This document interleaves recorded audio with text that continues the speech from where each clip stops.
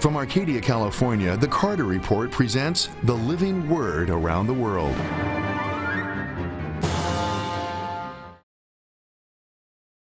I want to give you just the warmest welcome today to the Carter Report because this is a great program. Have you ever wondered what's happened to the human race? We're going to talk today about the soul and the worth of a human soul. But firstly, would you please welcome Ruben Capistrano, who's going to come and sing for the glory of God. Welcome today, Ruben.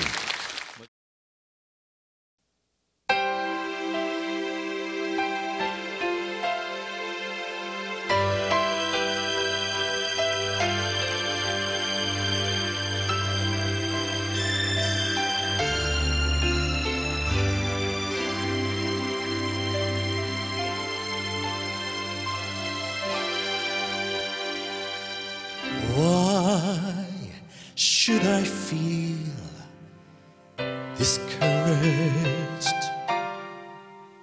And why should the shadows come? Why should my heart be lonely and long for a heaven and home? When Jesus is my portion, my constant friend is His eyes on the sparrow,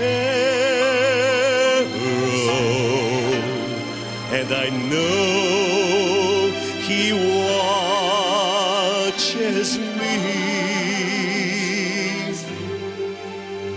for His eyes on the sparrow, and I know He watches me. I sing because I'm happy. I sing because I'm free. For His eye is on the sparrow, and I know He watches me. Yes, His eye is on the sparrow, and I know He watches me. And I sing because I'm happy. Yes, I sing because I'm free. For His eye is on the sparrow, and I know He watches me. Oh, His eye is on the sparrow,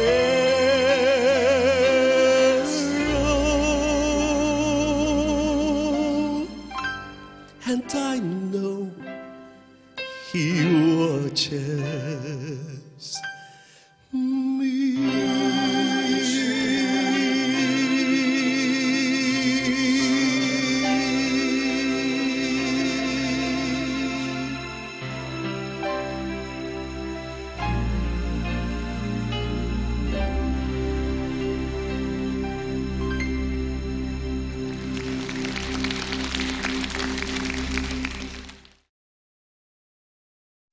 Today we're going to talk about the worth of a soul. Now, if you take your Bibles, and if you come over here to the book of Genesis, we read here about the creation of a human soul. We're going to come over here to the book of Genesis, chapter 2, verse 7. Genesis 2, verse 7, the Bible says, "The Lord God formed the man from the dust of the ground and breathed into his nostrils the breath of life. Man became a living being." It says in the King James Version, which we all love, it says, "The Lord God formed the man from the dust of the ground and breathed into his nostrils the breath of life, and man became a living soul." In the NIV it says, living being, or a person. A soul is not something that you can't see. A soul is sitting next to you today here in church. The Hebrew word is nephesh. Nephesh. And you find this word many parts of the Old Testament. Of course, it's a Hebrew word, and the word soul means, for the most part, it's got various meanings, but for the most part, one of its basic meanings is a person. A person. So when we say, what is a soul worth? We're saying, what is a person worth? What is the worth of a soul? Come over here quickly, would you? Mark chapter 8 and verse 36. And we come to the words of our Lord Jesus Christ. Mark chapter 8 and verse 36. Jesus said, "What good is it for a man to gain the whole world, yet forfeit his soul?" Now, this text tells us why we ought to follow Christ, but it also tells us something else. It tells us that a soul is worth more than the world. Can you believe this? How much is a soul worth? A soul is worth more than the whole world. Listen to me. Never put yourself down. Never feel inferior. Never put yourself down. Never feel like some people have said, you're just an animal, you're just a machine. No, you are more important than a whole world. You've all heard of the great Alexander Solzhenitsyn. Some have called him the greatest Christian of the 20th century. And he was a great critic of the Soviet system, that diabolical empire. He was being tortured for his faith by a woman in the Gulag Archipelago. Have you read it? You ought to get it. The Gulag Archipelago. Then you'll realize what it was like in the Soviet Union. And as he was tortured by a communist guard, and when the pain became so intense, he cried out in his pain, "Don't you know I'm a soul?" And the woman said, "We can't help breaking eggs when we're making omelets." The omelet was the Soviet state, and the individual was nothing. I'm here to tell you today, the individual is everything. Worth more than a world. The death of God always leads to the death of man. Don't forget that. Philosophers like Nietzsche got rid of God in the 19th century, and the following century saw the greatest bloodbath in history. When I was in Kiev, being taken down into the dungeons beneath a great auditorium in the city of Kiev, and I preached in that place where Khrushchev said, "We will get rid of Christ and we'll get rid of God." And they took me down into a place where thousands of the cream of society were tortured to death by the communists. I went for a walk in a park. I walked past these stately trees, and on all the trees there were photographs of people who were tortured to death and then shot with a bullet to the back of the neck. In eastern Siberia, there is a city by the name of Magadan. Ever heard of it?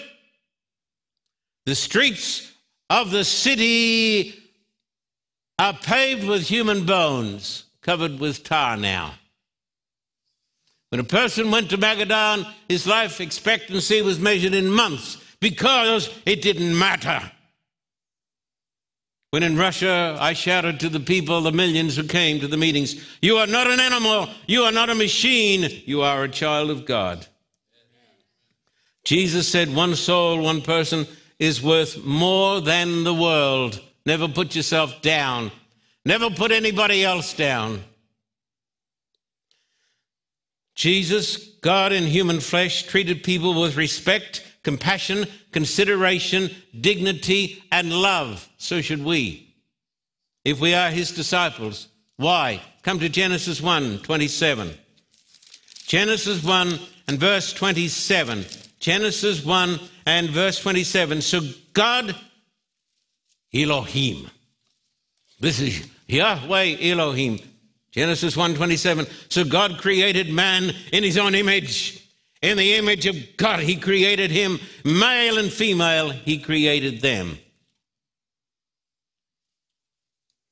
We are not the product of nothingness. We came from the hand of God, and we were made in the image of God. We are not related to the animals or trees. Man is distinct and glorious because only man was made in the image of God. What is a soul worth? I listened to the famous atheist, the great debater, the great scientist from Oxford University. I heard him make the statement, the universe came from nothing. Atoms, molecules, everything, it came from nothing. He said it with a straight face. One of the greatest scientists in the world, but walking in darkness, he said, man is the product of chance. The evolutionary process, he said, has no meaning. It is totally random. It is based on the Darwinian concepts of the survival of the fittest and natural selection. Of course, there is some truth in the survival of the fittest. We all know that, and natural selection. But man is more than that. And because this doctrine has permeated society, we have today the great despair. Why do famous Hollywood stars who've got more money than they can poke a stick at, why do they suicide? Why do so many people suicide? What has gone wrong with society?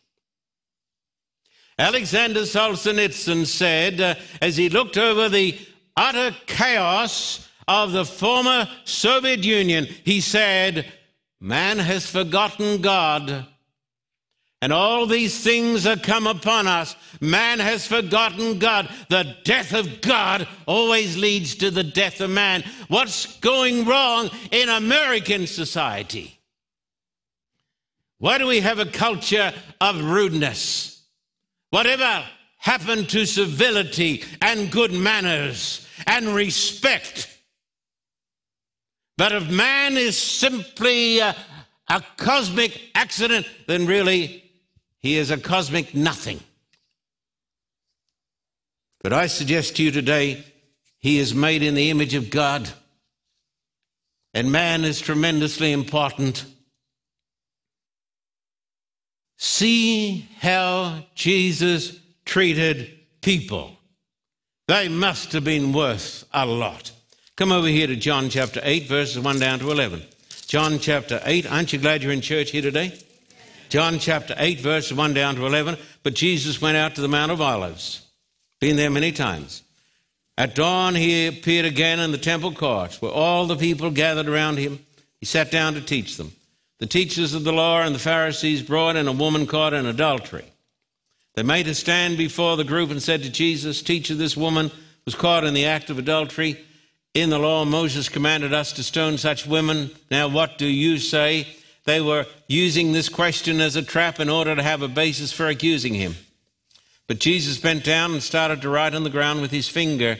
When they kept on questioning him, he straightened up and said to them, "If any one of you is without sin, let him be the first to throw a stone at her." Again he stooped down and wrote on the ground. At this, those who heard began to go away one at a time, the older ones first, until only Jesus was left, with the woman still standing there. Jesus straightened up and asked her, "Woman, where are they? Has no one condemned you?" "No one, sir," she said. "Then neither do I condemn you," Jesus declared.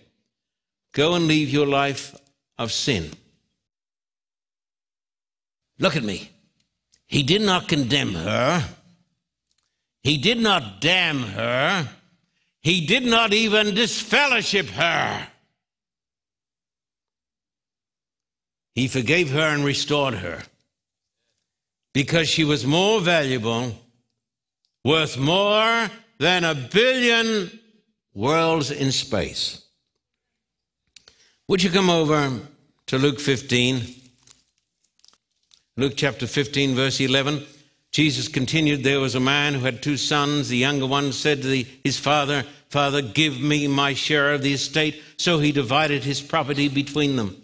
Not long after that, the younger son got together all he had, set out to a distant country. There squandered his wealth in wild living. After he'd spent everything, there was a severe famine." Verse 25. "Meanwhile, the older son was in the field. When he came near the house, he heard music and dancing." Goodness.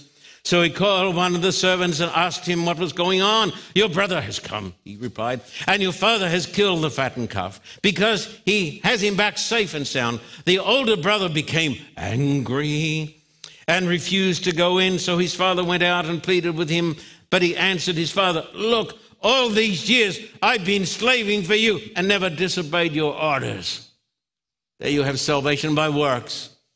I've been slaving, do, cock-a-doodle-doo, and you still don't love me.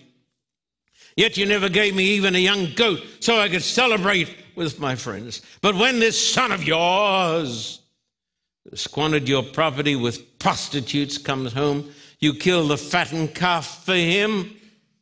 He's also a prodigal. He's prodigal in meanness. My son, the father said, you are always with me. Everything I have is yours.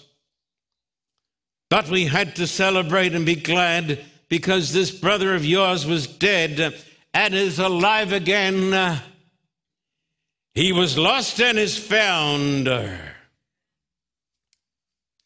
You have 2 types of sinners here. The disrespectable sinner. There are people out in the world sleeping with the prostitutes and sleeping around. But then there's the other class of sinner, and that's the elder brother, and he's a respectable sinner. He goes to church every Sabbath. And everybody says, what a great elder he is, what a great person he is. And he's slaving away. But I would remind you of something. God loved both sons. And he treated both sons with respect, love, and compassion. Why? Because they were good? No, because the soul is more important than the world. One person. Time will fail me today to tell of Peter the denier, presumptuous, a man who ran his mouth. Have you met people like that? All grunt and no bacon. All thunder and no rain. Always talking, but not doing. And he denied the Lord of glory. But Jesus sent a message through the angel. Go tell my disciples and Peter. Why? Because of the worth of a soul. There was Thomas the doubter who said, unless I can see the nail prints and see the mark in the side, I will not believe. And Jesus did not cast him aside, even though he had doubts. Because a doubter is a soul worth more than the world. Then there's the remarkable story of the woman in the big crowd with the issue of blood. Likely she had cancer, and she had been bleeding for years, and she came to see Jesus with hope burning in her breast, because hope burns eternal in the human heart.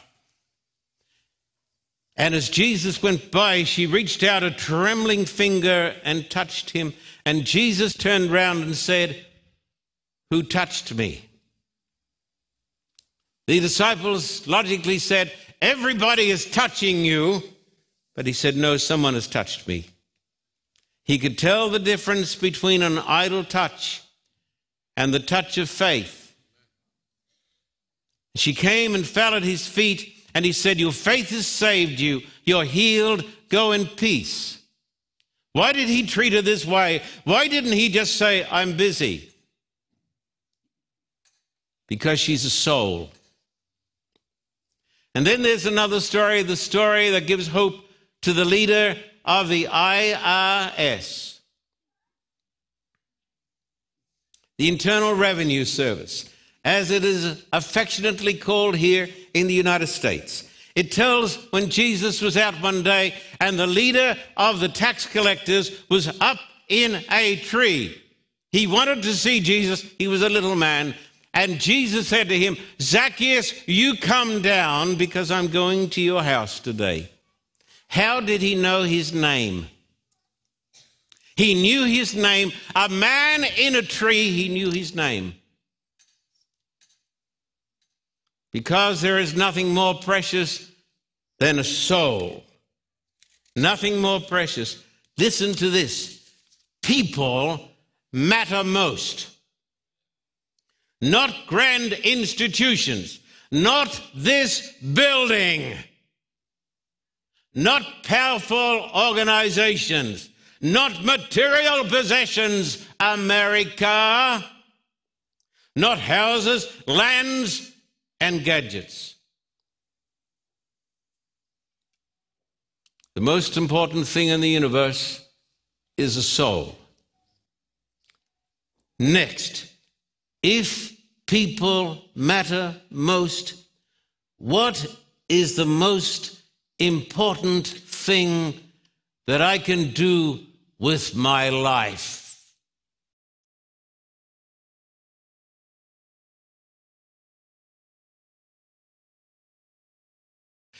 Elmer, we're so delighted to have you here in our church today. You've been a member of this congregation for many years. We appreciate and love you. What is your profession, Elmer? I am an actress and a filmmaker.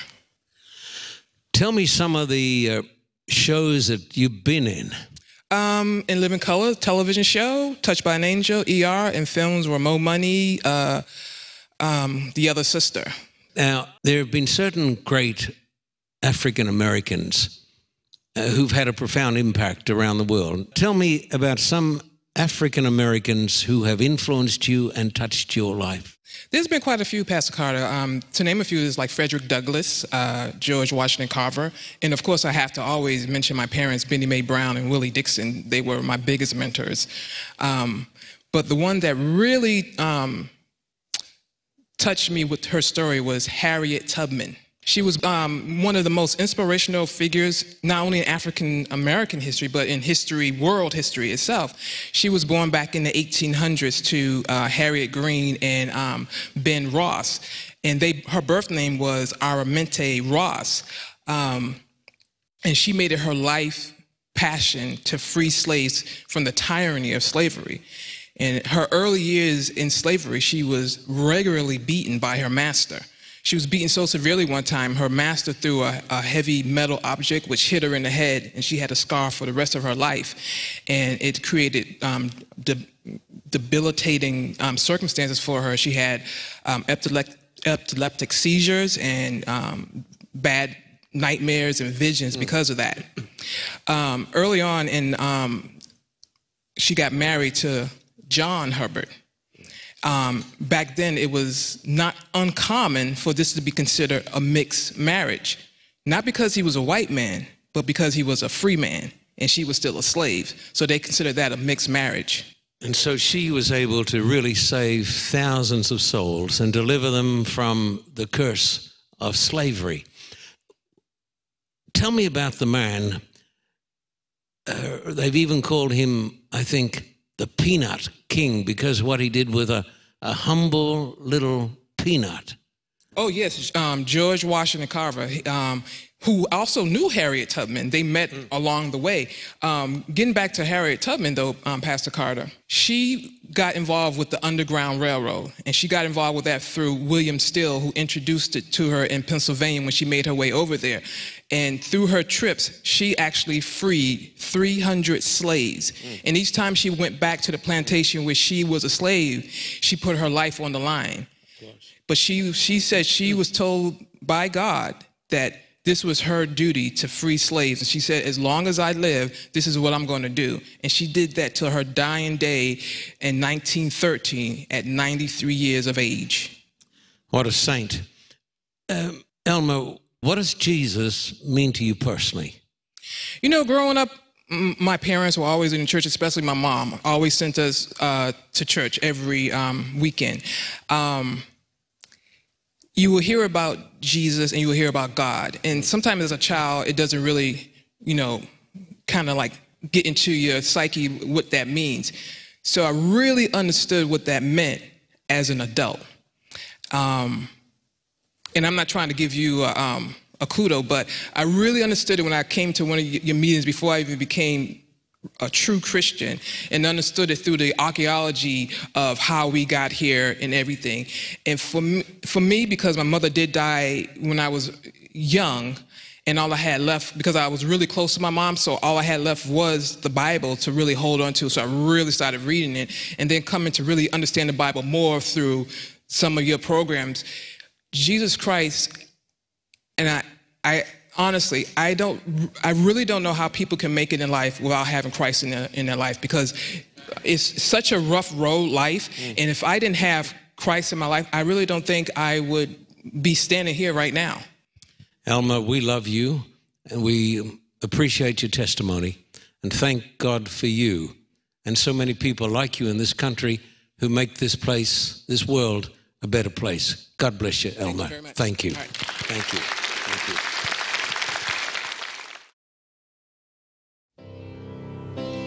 The city was Jerusalem. The time was long ago. The people called him Jesus. The crime was the love he showed, and I'm the one to blame.